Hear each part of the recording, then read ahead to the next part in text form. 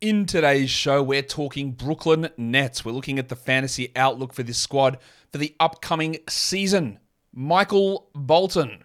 Thanks, Josh. It's Michael Bolton here, and it's time for another episode of the Locked On Fantasy Basketball Podcast. Let's get to it. Let's get to it, indeed. You are Locked On Fantasy Basketball, your daily fantasy basketball podcast, part of the Locked On Podcast Network.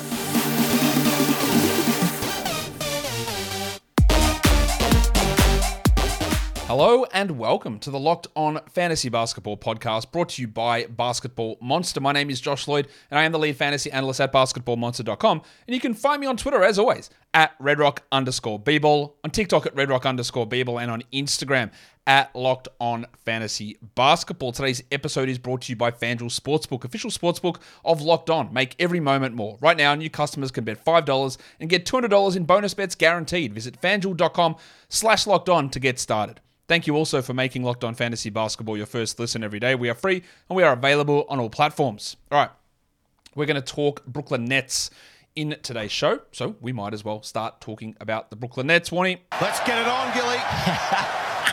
Remember, you will get an opportunity to join the Locked On Fantasy Basketball Bowl. There is an entry form down in the comments below. There will be a question that is specific to this show that you will get later on, and you'll hear about it.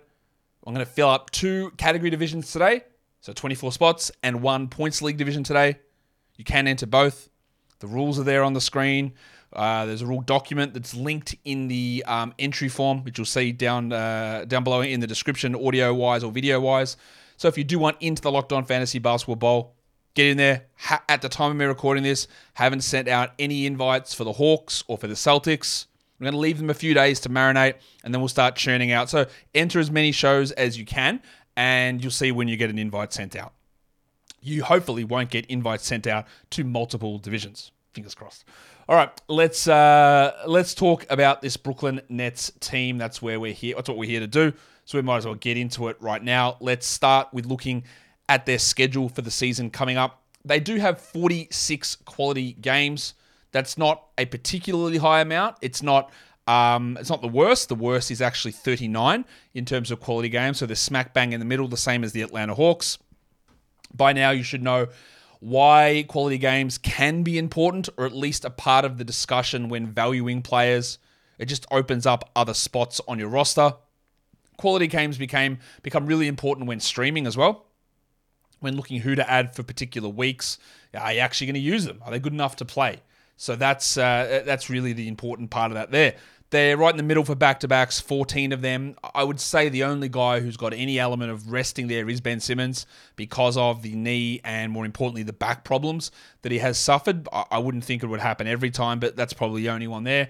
In terms of maximum weeks, they're on the low side there. They have 13. What do I mean by maximum weeks? How many weeks during the 24-week fantasy season are the Nets slated to play the most games in a week? How many times would you go, it's a 4-game week? How many times does that happen? 13. It happens for them. The most in the NBA is 16. The fewest is 12. So it's not a gigantically broad range, but they're towards the lower end of that. Their playoffs are very interesting. There's only one 5-game week in the NBA this season, and it's the Brooklyn Nets in week 1 of the playoffs that end on the 24th of March. But then they follow it up with a 3 and the 3. So that puts them at 11 total games, which is all right, but it's not the max during that time. There is a team with a 4-4-4. They don't actually max out any playoff schedule or any playoff alignment here. They go 5-3-3, 3-3-4 if you finish on the 31st, 3-4-4 if you finish on the 7th, and if you're insane enough to play till the final day, they go 4-4-3. They're not dreadful playoff schedules. They're actually all pretty strong, but none of them, apart from that one on the 31st, which is a little bit lower, but none of them max out. They don't provide the most value in any of those situations. What are the pressure points for this Brooklyn Nets team? What's the question that adjusts things the most? What's the, again, I can say, what's the drone view? We're looking down over top, like, what do we go, oh, well, what can happen here? Simmons, like, really, it's Ben Simmons. Is he going to be healthy? He claims he's going to be the starting point guard. What if Jacques Vaughn says, nah, I don't think so, bro. You're still our backup center. Psych! That's the wrong number! It could be the case. I don't know. Can he play next to Spencer Dinwiddie? Does he play at power forward at all? Can he and Claxton coexist? Can he stay healthy? Is his mental health good enough to play? Can he attack the rim? Can he take shots? Can he do any of these things? I honestly have no idea. And while we're going to talk more about Simmons, he's going to go under the lens in this show. We'll talk more about him later on. It's not just about the impact on him. It's the impact on everybody else. Because if he is fit and firing, maybe that reduces what Dinwiddie does. If he is out, well, then Day'Ron Sharpe gets more backup center minutes. And there's more playing time for Dennis Smith and for Cam Thomas and for Finney Smith and for Royce O'Neal. So many guys can change depending on whatever the hell happens with Ben Simmons. And honestly, it is. Yeah, it is. It's the biggest unknown in the NBA. I've got no idea. I don't really care that much about workouts and his draining threes. He looks great. He's always looked great. But what happens when the lights are on? How does his back hold up? I honestly don't know. The other thing is I don't know where this team is headed. I think they're way better than they are. I don't think they're good. They really struggled down the stretch last season, but circling back to point one, that was without Ben Simmons. If Simmons is actually good, what if he's 85% of all NBA Ben Simmons? Well, maybe they're not, on track to be the 25th best team in the NBA, which is, maybe that's being harsh, but the way they played post-trade, that's what they were. But if Simmons isn't good or can't play, do they say, well, bro, what are we doing here? We've got these mid-20s guys, Cam Johnson, Mikal Bridges, these older players, Finney Smith and O'Neal. Claxton's is out of contract. Do they just say, screw it, we're chucking in the towel. We've got future picks coming from the Suns and from the Mavericks. Do we trade guys away? Do we look to rebuild? Do we cash in on Bridges while he's middle of the prime? And that changes a whole bunch of stuff. All of that stuff I think is possible. In terms of looking at breakout candidates, the way I'm looking at this is guys that when you look at their overall median projection outcomes, who's got a chance to really blow up and blow through that? I've got the two Cams here. I'm not that big on Cam Thomas. As anyone who's watched this channel will be well aware, Cam Thomas can really score with the best of them. We saw it last season.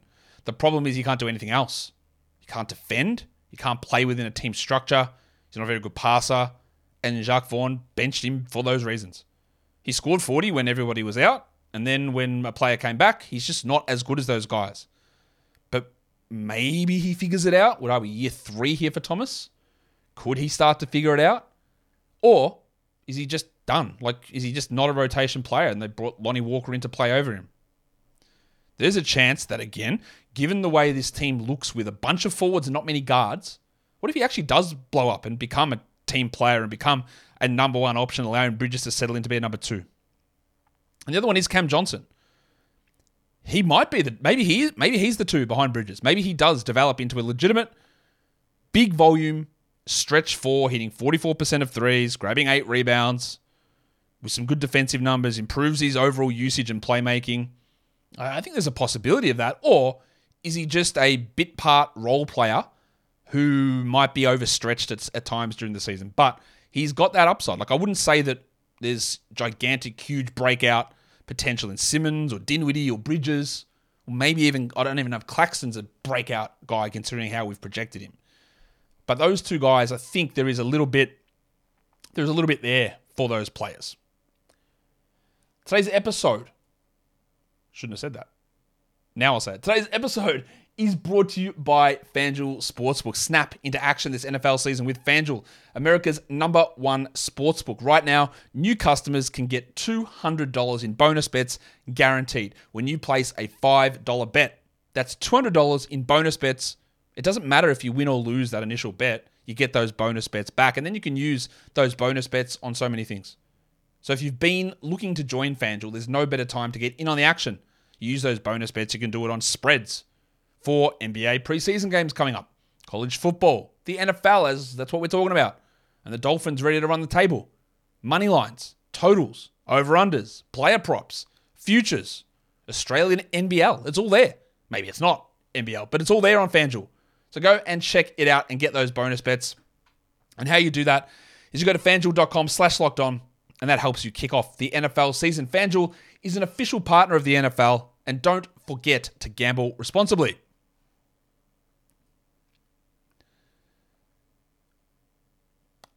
All right, that will bring us to go under the lens. Who are we sliding under there?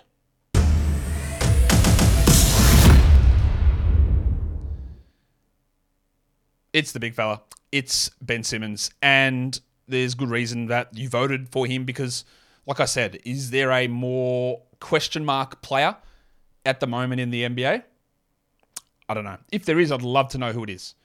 It was not a great season from Simmons last season, and as the season went on, things got worse. He started out okay, but then he was resigned to being, with the way Claxton played, literally Claxton's backup.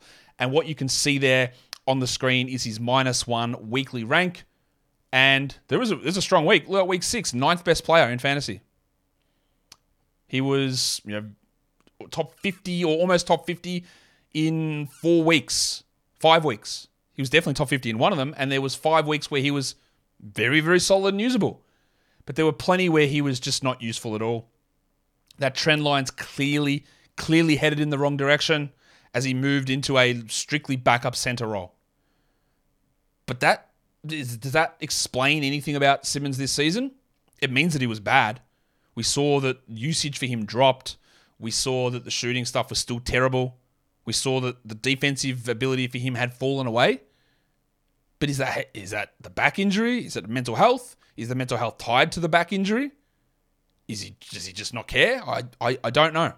But it wasn't a good trend last season. He was, though, on a per-game basis, 81st in Yahoo leagues, points, 77th in ESPN points leagues, 105th in -1. And for as disastrous as his season was, being 105th on a -1 per-game basis is actually better than I thought it would be.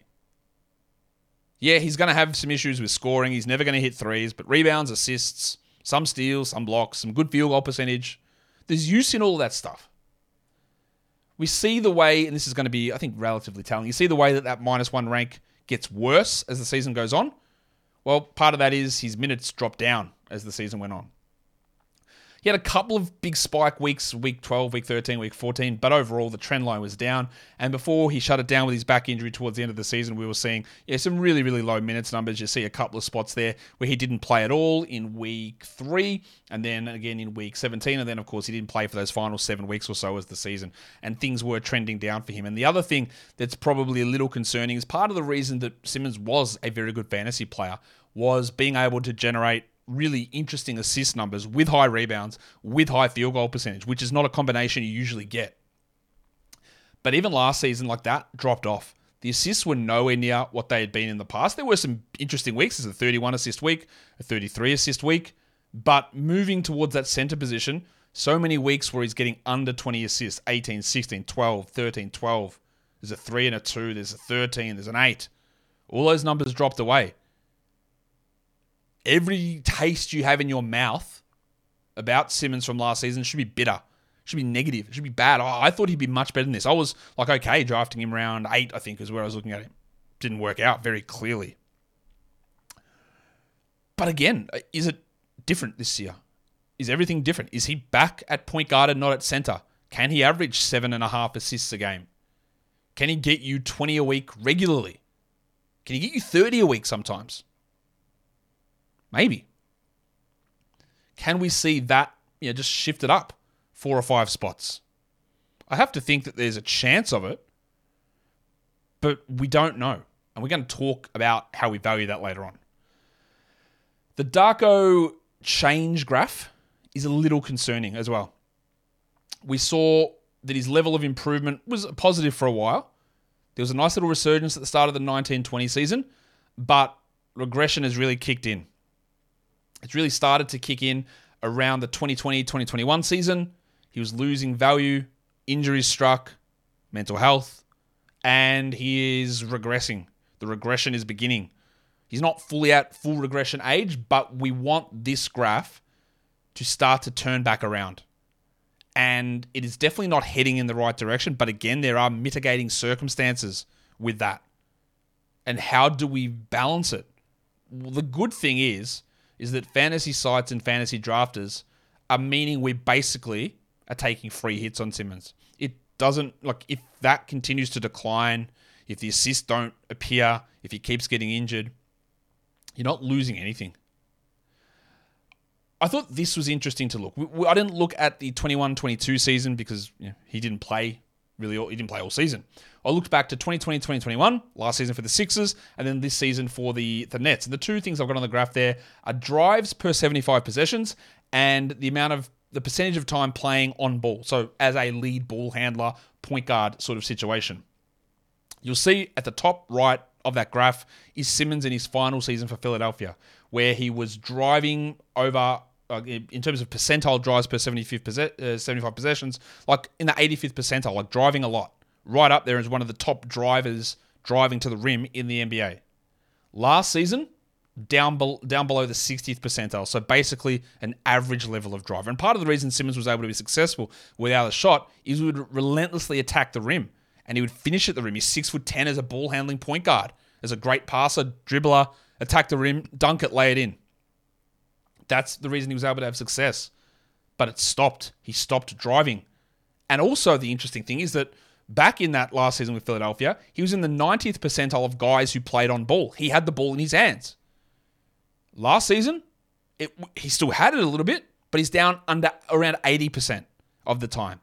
So drives down, ball out of his hands. Those two things married up. So if he is playing point guard again, no Kyrie Irving on this team. If he is playing point guard again, does that number on the x-axis, the on-ball percentage, move back up to 90? And if so, does that push the drives back up, which then should lead to an increase in field goal percentage, an increase in scoring, and an increase in fantasy value?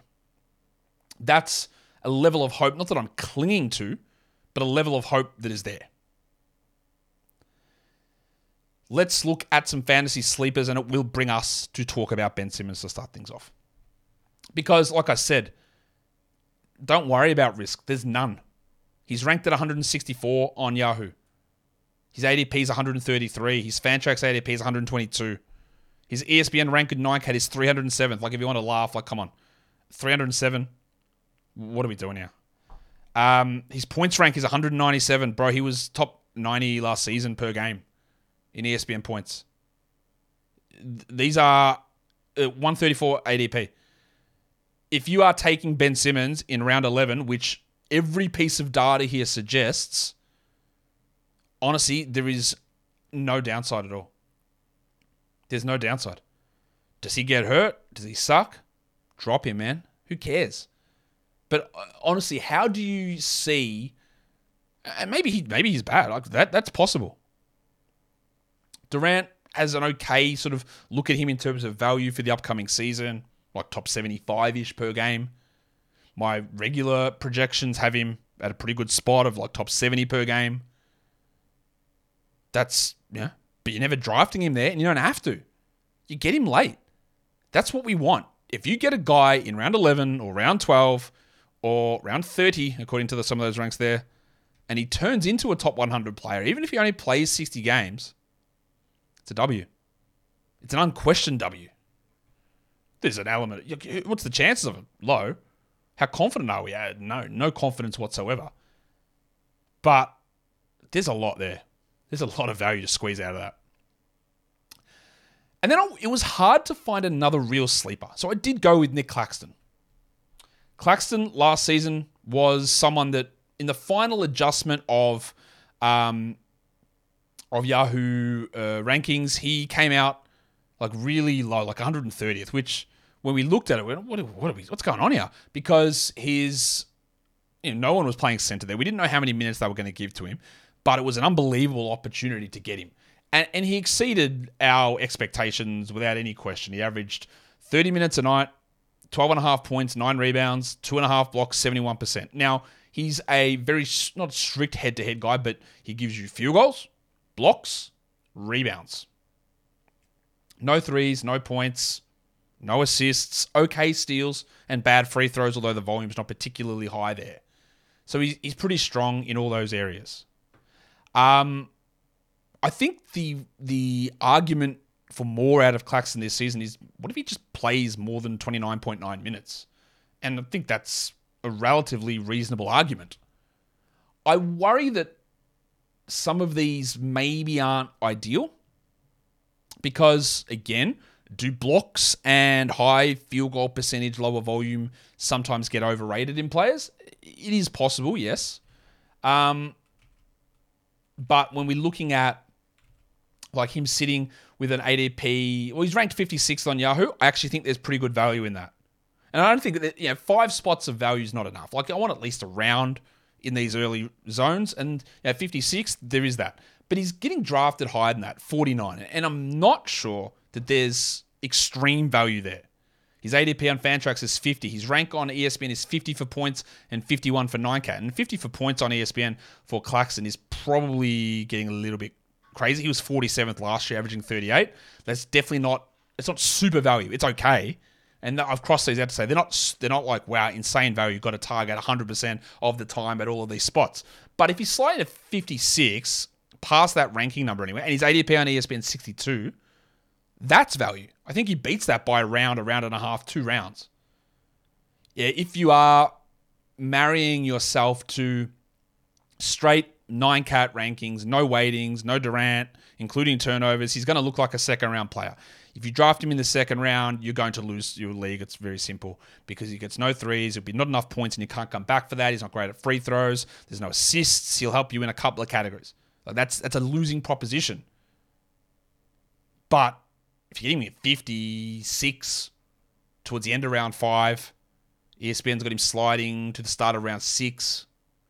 There is value in doing that. But there wasn't many guys who went, oh, that's amazing value for this player. So I do want to include Claxton, but it is a little bit context dependent. It is definitely more so in category leagues than it is in points leagues. Last season in points leagues for Yahoo, he averaged 35, which was 56th. So again, you look at that. Yahoo ranked at points league 56. It's okay. I do think he's better than that in points leagues this season. I think he plays more. Maybe he gets 38, 39 fantasy points. I don't know. So there's a little bit of value in him. But when you're getting to 48, 49, it takes a little bit of that upside away. It's not dreadful, but it takes a little bit of that upside away.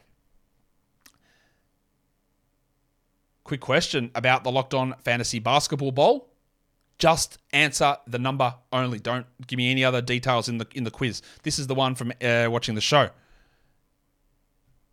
Well, actually, what are we going to do? Yeah, no, we'll do it here. Nick Claxton played how many games last season? The answer is 71.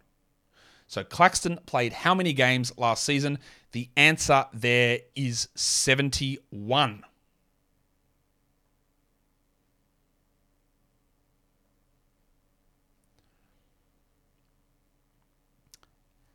And that is the wrong screen. But this is the right one. Because when I look at fantasy busts for this team, I don't really see any. Because what's a bust? Like, it's somewhere you go, there's no way I'm taking him there. It's going to kill my team. Yeah, I could argue that maybe taking Mikal Bridges at pick number 20, is that great? I have some worries about him maintaining defensive stats and efficiency, but I don't dislike it. It's not destroying your team. It's not something they would likely do every time, but a couple of my metrics, Durant actually doesn't mind him in that spot. The -1 stuff, not as big of a fan of where he sits as an overall. I got him at 34 in that area, but it's not the end of the world. And his roto rank pushes him up a little bit higher. It's not terrible. Same as looking at Spencer Dinwiddie, who's you got an ADP of ESPN at 86. Now, I actually actively dislike Spencer Dinwiddie at 86 as an ADP on ESPN, but everywhere else, 102 X rank on Yahoo. ESPN's actually got him ranked at 100. People are just, for some reason, going higher on him. If you're taking him at 100, I don't think it destroys you to take Dinwiddie there. Yeah, the ESPN ADP for Dinwiddie is too high at number 86. So could I have included him as a bust to say if you take him specifically at ESPN ADP, you will have a bad time? I could have, yeah. No problem. But that's just one specific thing.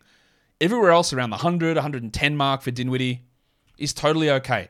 One thing to note with Dinwiddie, is we'll just make this a Dinwiddie section, is that once he joined the Nets last season, his assist rate just went through the roof. No Simmons. The other guys aren't passers. Bridges, Johnson, Finney-Smith, O'Neal, no one passes.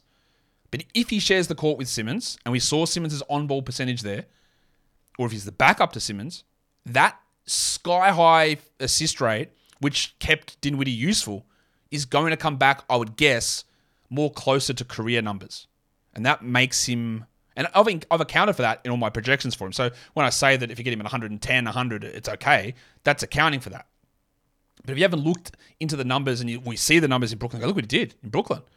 Just remember that the no Simmons thing is definitely a part of it. It's definitely something that is worth us paying attention to. For Spencer, his shooting is atrocious. He hasn't hit threes in big volume in the past, but was much better at it. He's a bad rebounder. He never gets defensive stats either.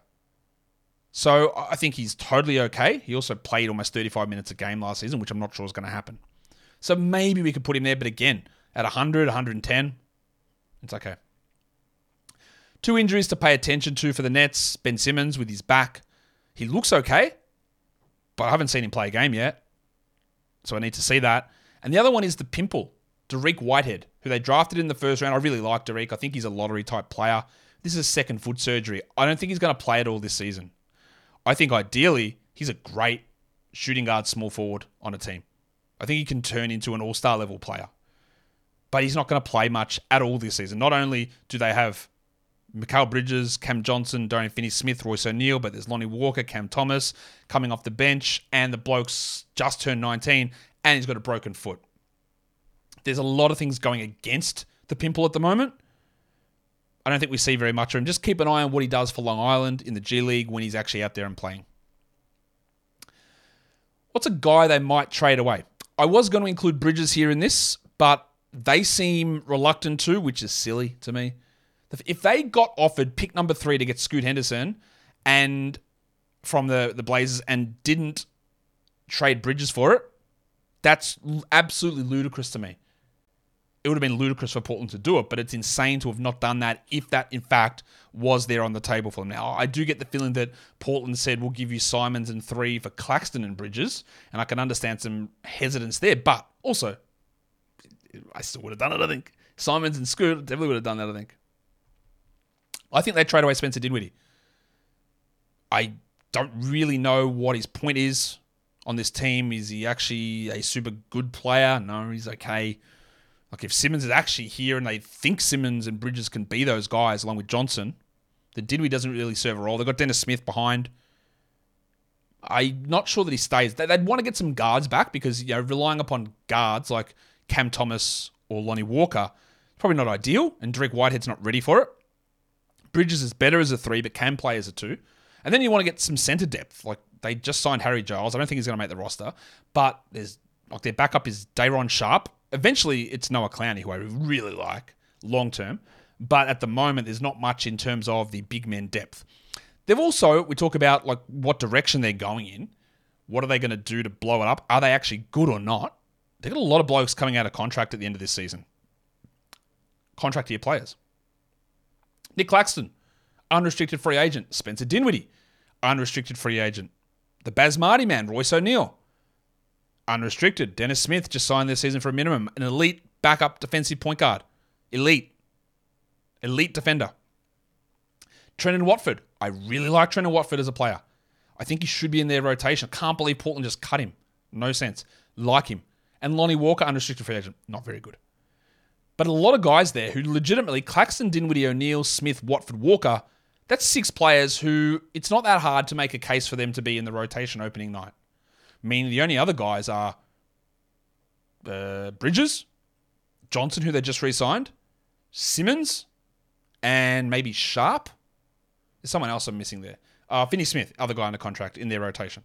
So they could do a lot of different things. Most of these guys, like Smith, if Dinwiddie's gone and Simmons is gone or injured, Dennis Smith is a fantasy basketball option.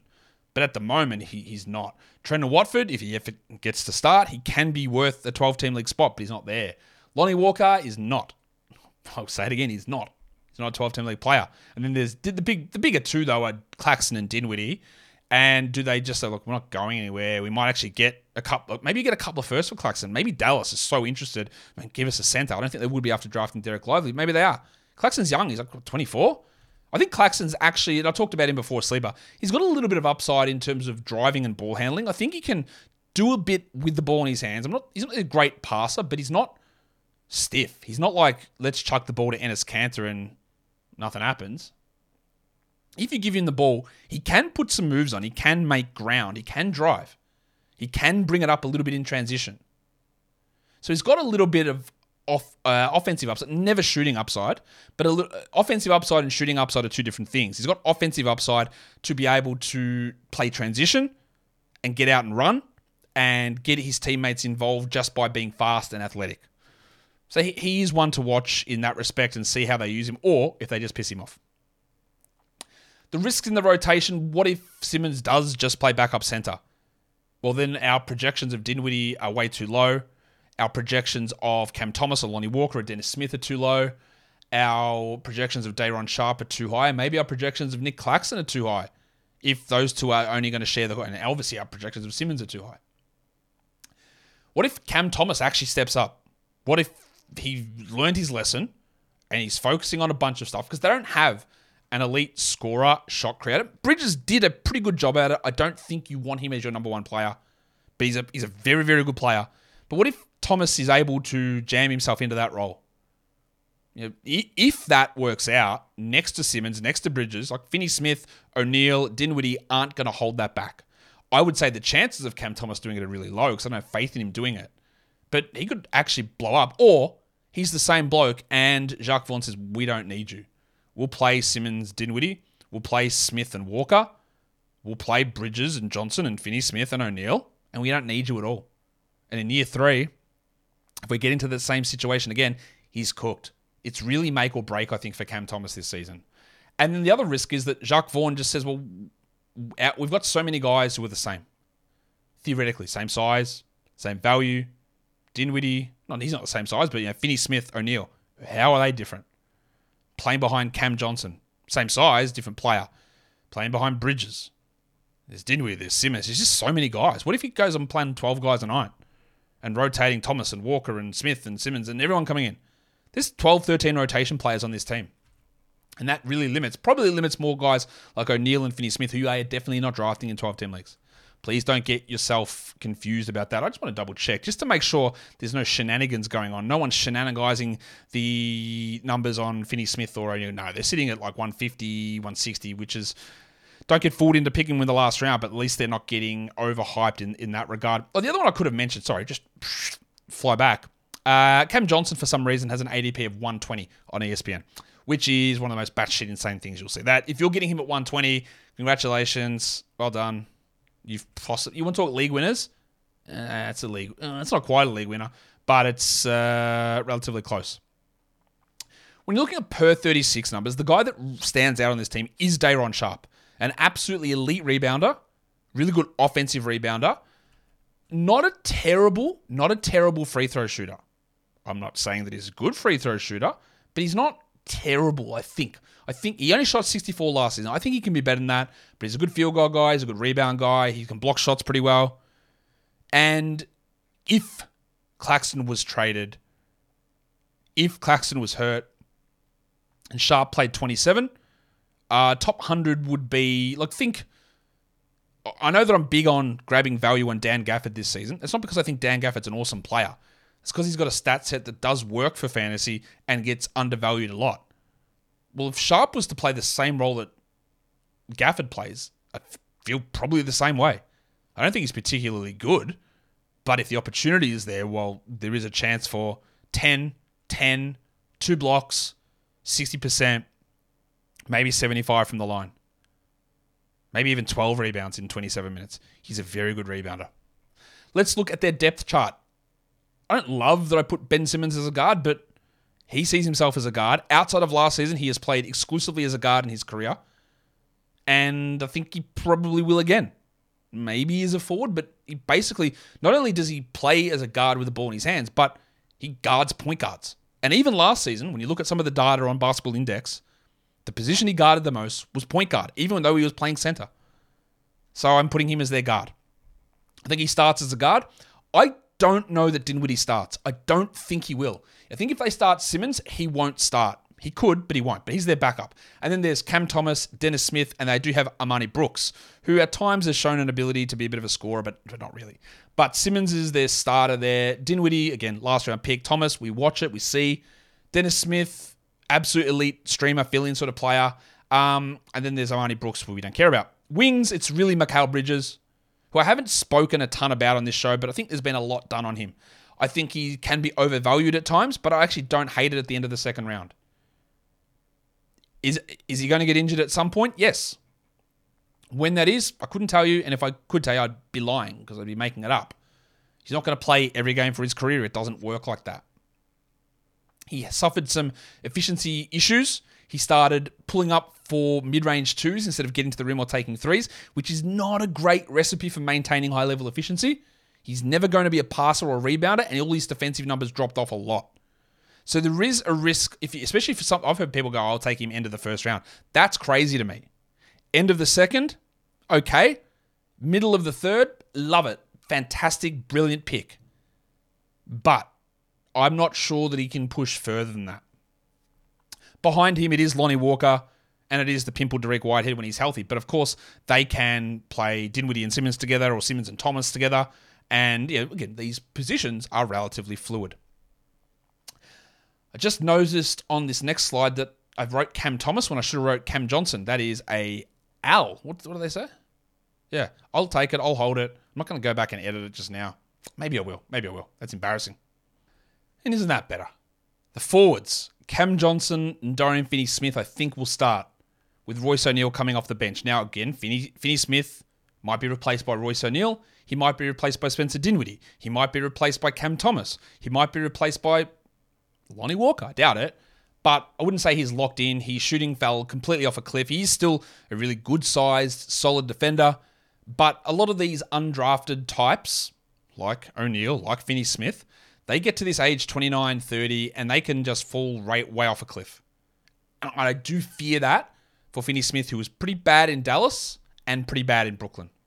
We're not drafting him at all in 12s. 14s, maybe.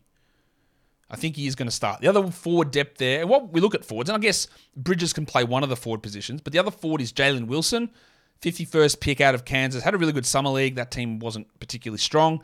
He does seem to need the ball in his hands a lot to be successful, and on this team, that's not going to happen.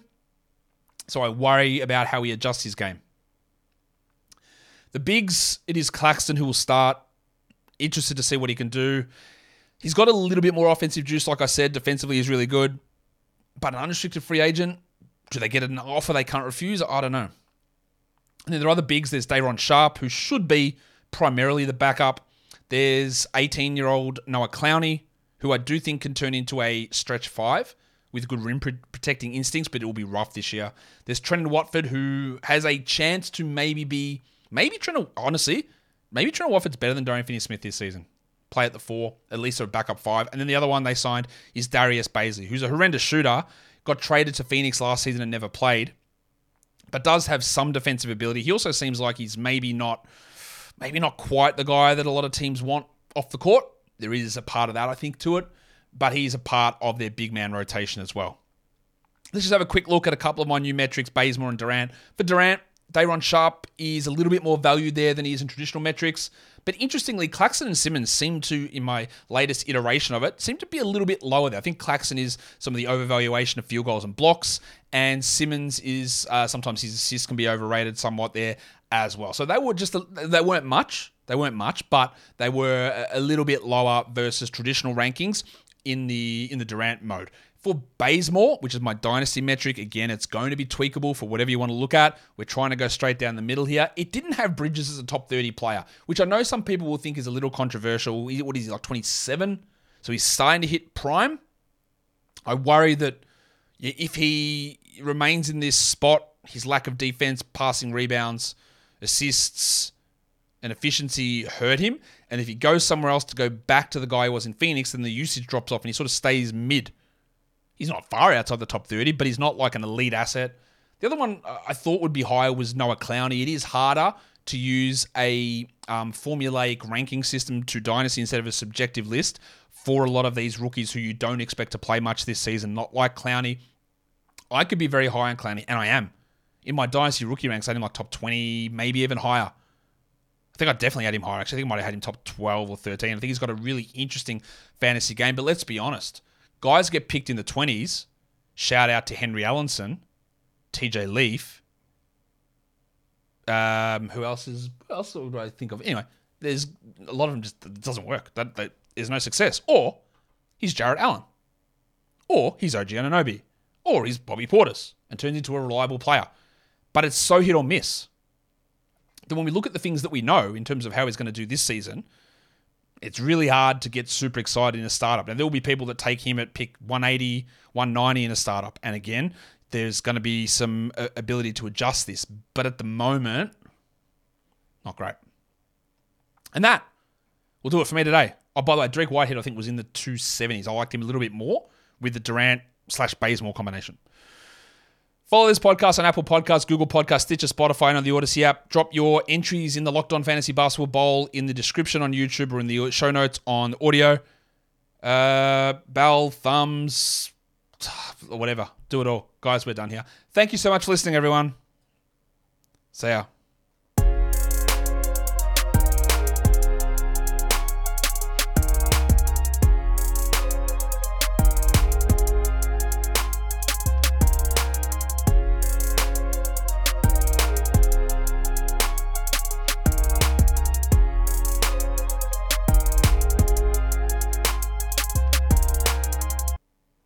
Big meaty man slapping meat.